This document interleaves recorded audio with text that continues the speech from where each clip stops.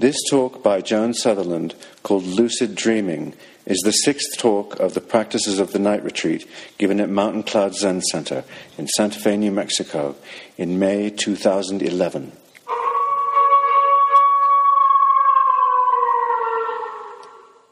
I'd like to turn toward lucid dreaming now as the entrance into the next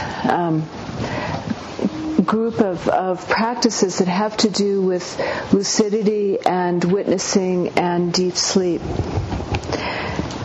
So a lucid dream, as we've said, is a dream in which you know that you're dreaming while it's going on. That's the first stage of it, is I'm dreaming, recognition.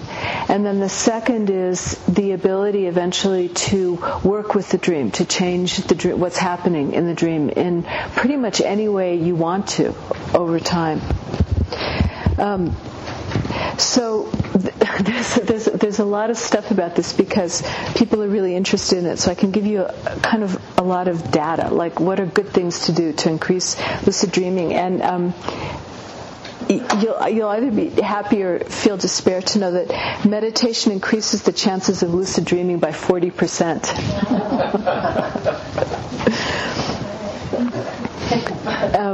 Also, one thing that researchers report and seems empirically true to me is that lucid dreaming is more likely during naps than during nighttime sleep. So afternoon naps are a great time to increase the possibility of lucid dreaming. Actually, let's leave those doors open, for the circulation. And if you want a way to increase your chances of having a lucid dream by as much as 20 times, wake up an hour earlier than usual. Set an alarm and wake up an hour earlier. Stay awake for 30 to 60 minutes. Go back to sleep. And you're much more likely to have a lucid dream for some completely mysterious, opaque reason to me if you do that. Okay? So, in terms of practices for at the gateway of falling asleep, we talked about one already last night, which is just to go to sleep saying, with the intention of, I will recognize my dream as a dream.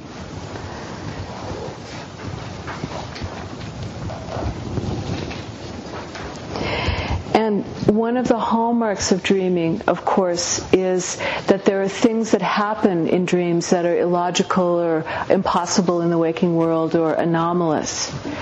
So, and anomalous events don't necessarily mean impossible events, right? They could happen in the world, but there's something wrong. The person has the wrong hair color, or they're saying something that you couldn't imagine they would ever say in real life, or something like that. So another thing you can do is to fall asleep with the intention of, I will notice the dreamlike elements of my dream. So since that illogic and the anomalous events are a hallmark, are just guaranteed to be there, you set the intention of becoming aware of them, and that noticing them will make you realize that you're sleeping, that you're dreaming.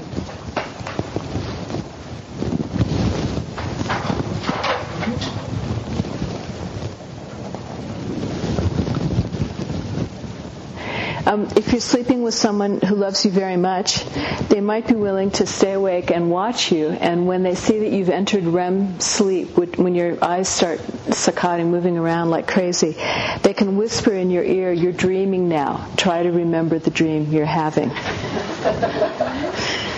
And then if you really love each other, they can wake you up when the REMing is over. And you might be more likely to remember your lucid dream.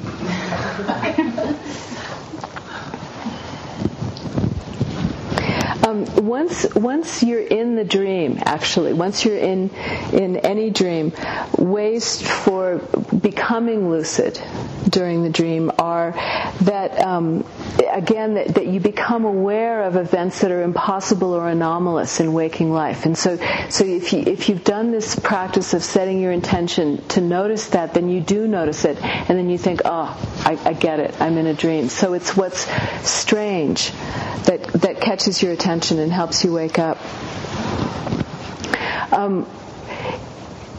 If you wonder about whether you're dreaming, and people who experience lucid dreaming often sort of, well, am I dreaming? Am I not? I'm not sure. I mean, it's not always a sort of, aha, I'm dreaming.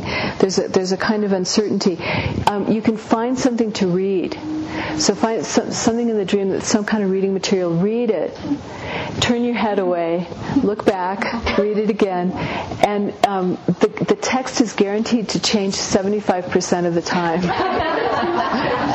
Yeah. Between the first and the second time you read it, and then if that 25% nags at you, turn your head away again, look back, and the third time it's guaranteed to change 95% of the time. So that's almost entirely diagnostic that you're dreaming. Yeah.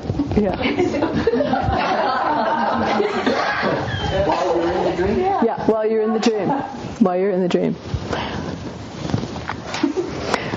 Okay, so basically it just takes practice. If you really want to, you can become lucid. It just takes practice and intention and the willingness to keep setting that intention and falling asleep that way and trying. And then if you want to work with lucid dreaming, which is to say, once you know that you're dreaming, then you can begin to play with what's happening, play with the dream. It's good to start with something really simple. Just set the intention as once you are lucid dreaming on a fairly regular basis, you can fall asleep setting the intention that when I'm aware that I'm in a dream, I'm going to move my hand a certain way. Just something really simple. I'm going to turn my head a certain way. So you begin like that.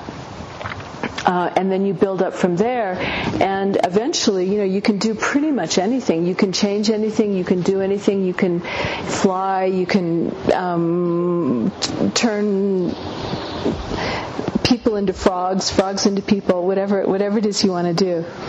And curiously, they found that if you're in a dream and you feel the dream beginning to destabilize, which is a problem in lucid dreams, because once you're aware that you're dreaming, it doesn't have quite the coherence it had before you were aware you were dreaming. It has more of a tendency to want to decohere, to kind of fall apart.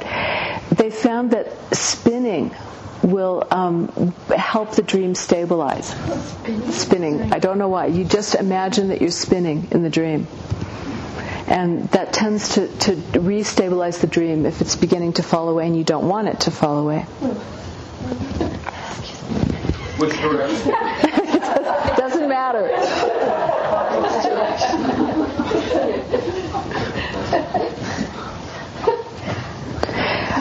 So one of the studies that's being done now that seems kind of really interesting is that it looks like when you do something in a dream, in a lucid dream, when you do something in a dream, that the same thing happens to your brain as when you're awake and doing it. And so the question is, in a lucid dream, can you consciously do certain things to make certain brain states occur that can have an effect in your waking life? Right? So we talked really briefly about if you want to perfect a skill, if you lucidly do whatever the thing is that you want to perfect while you're dreaming, and your brain actually goes through the motions, as it were, of that activity, is that like practicing the activity in waking life? So that's kind of interesting. And obviously the question there is, would there be physical healing possible? Would it be possible to bring your brain into certain states that would be actually healing for the body and the psyche?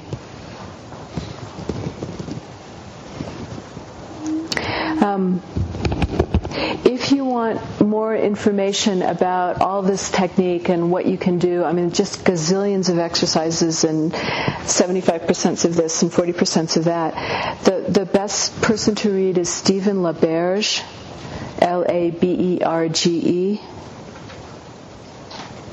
who's a researcher at Stanford, and particularly his book Exploring the World of Lucid Dreaming.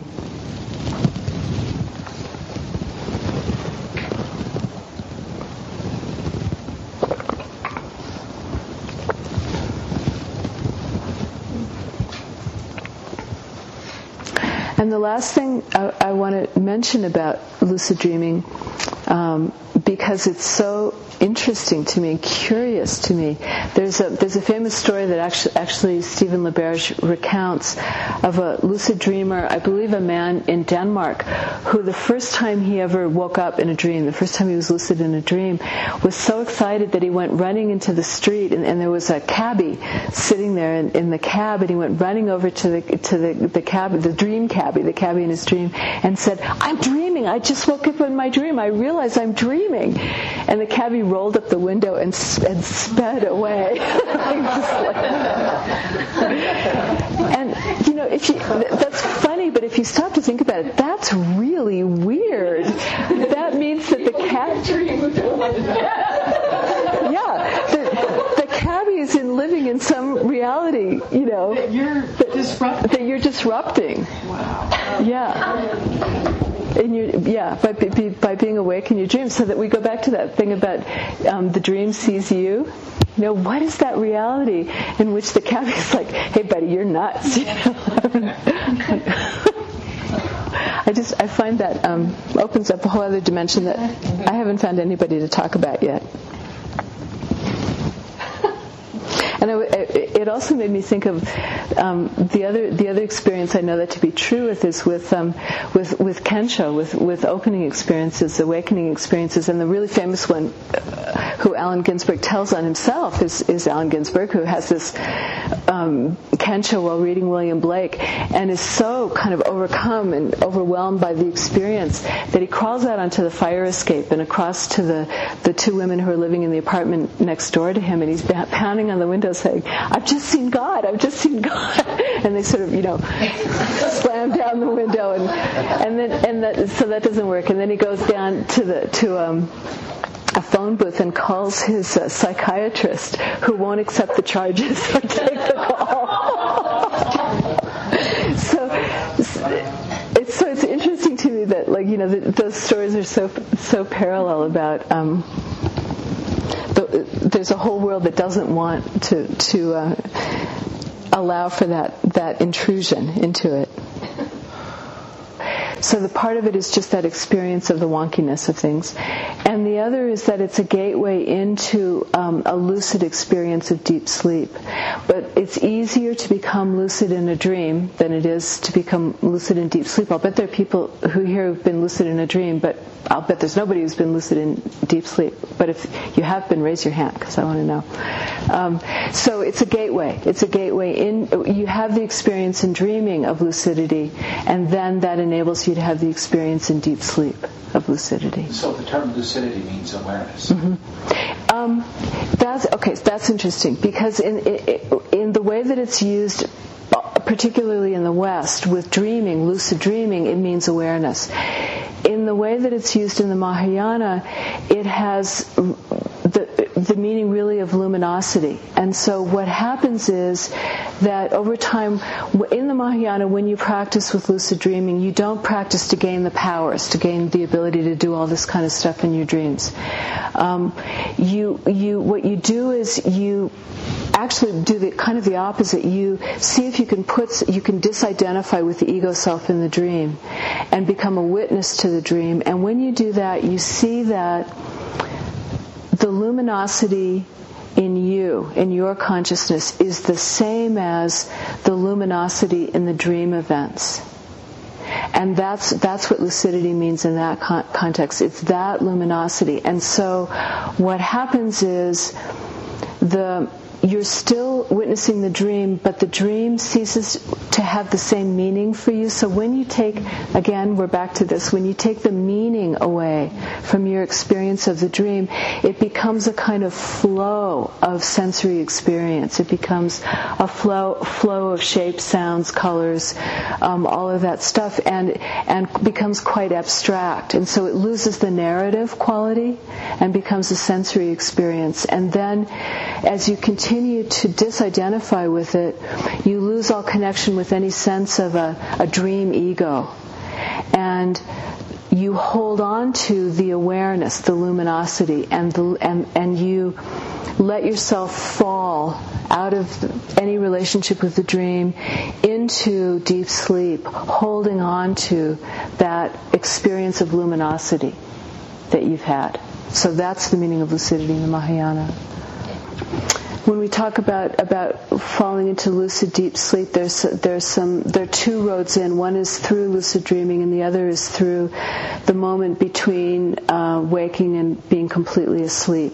Those are the two ways in, and so we'll talk about the practices for those two roads, which would work either for dreaming or for deep sleep.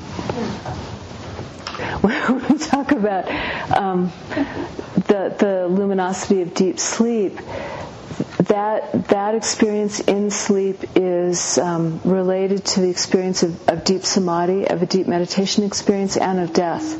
That those three states all have something very much in common. These talks are made available through your donations to Cloud Dragon, the Joan Sutherland Dharma Works. To learn more about her teachings and to make a tax-deductible contribution, please visit our donate page at joansutherlanddharmaworks.org.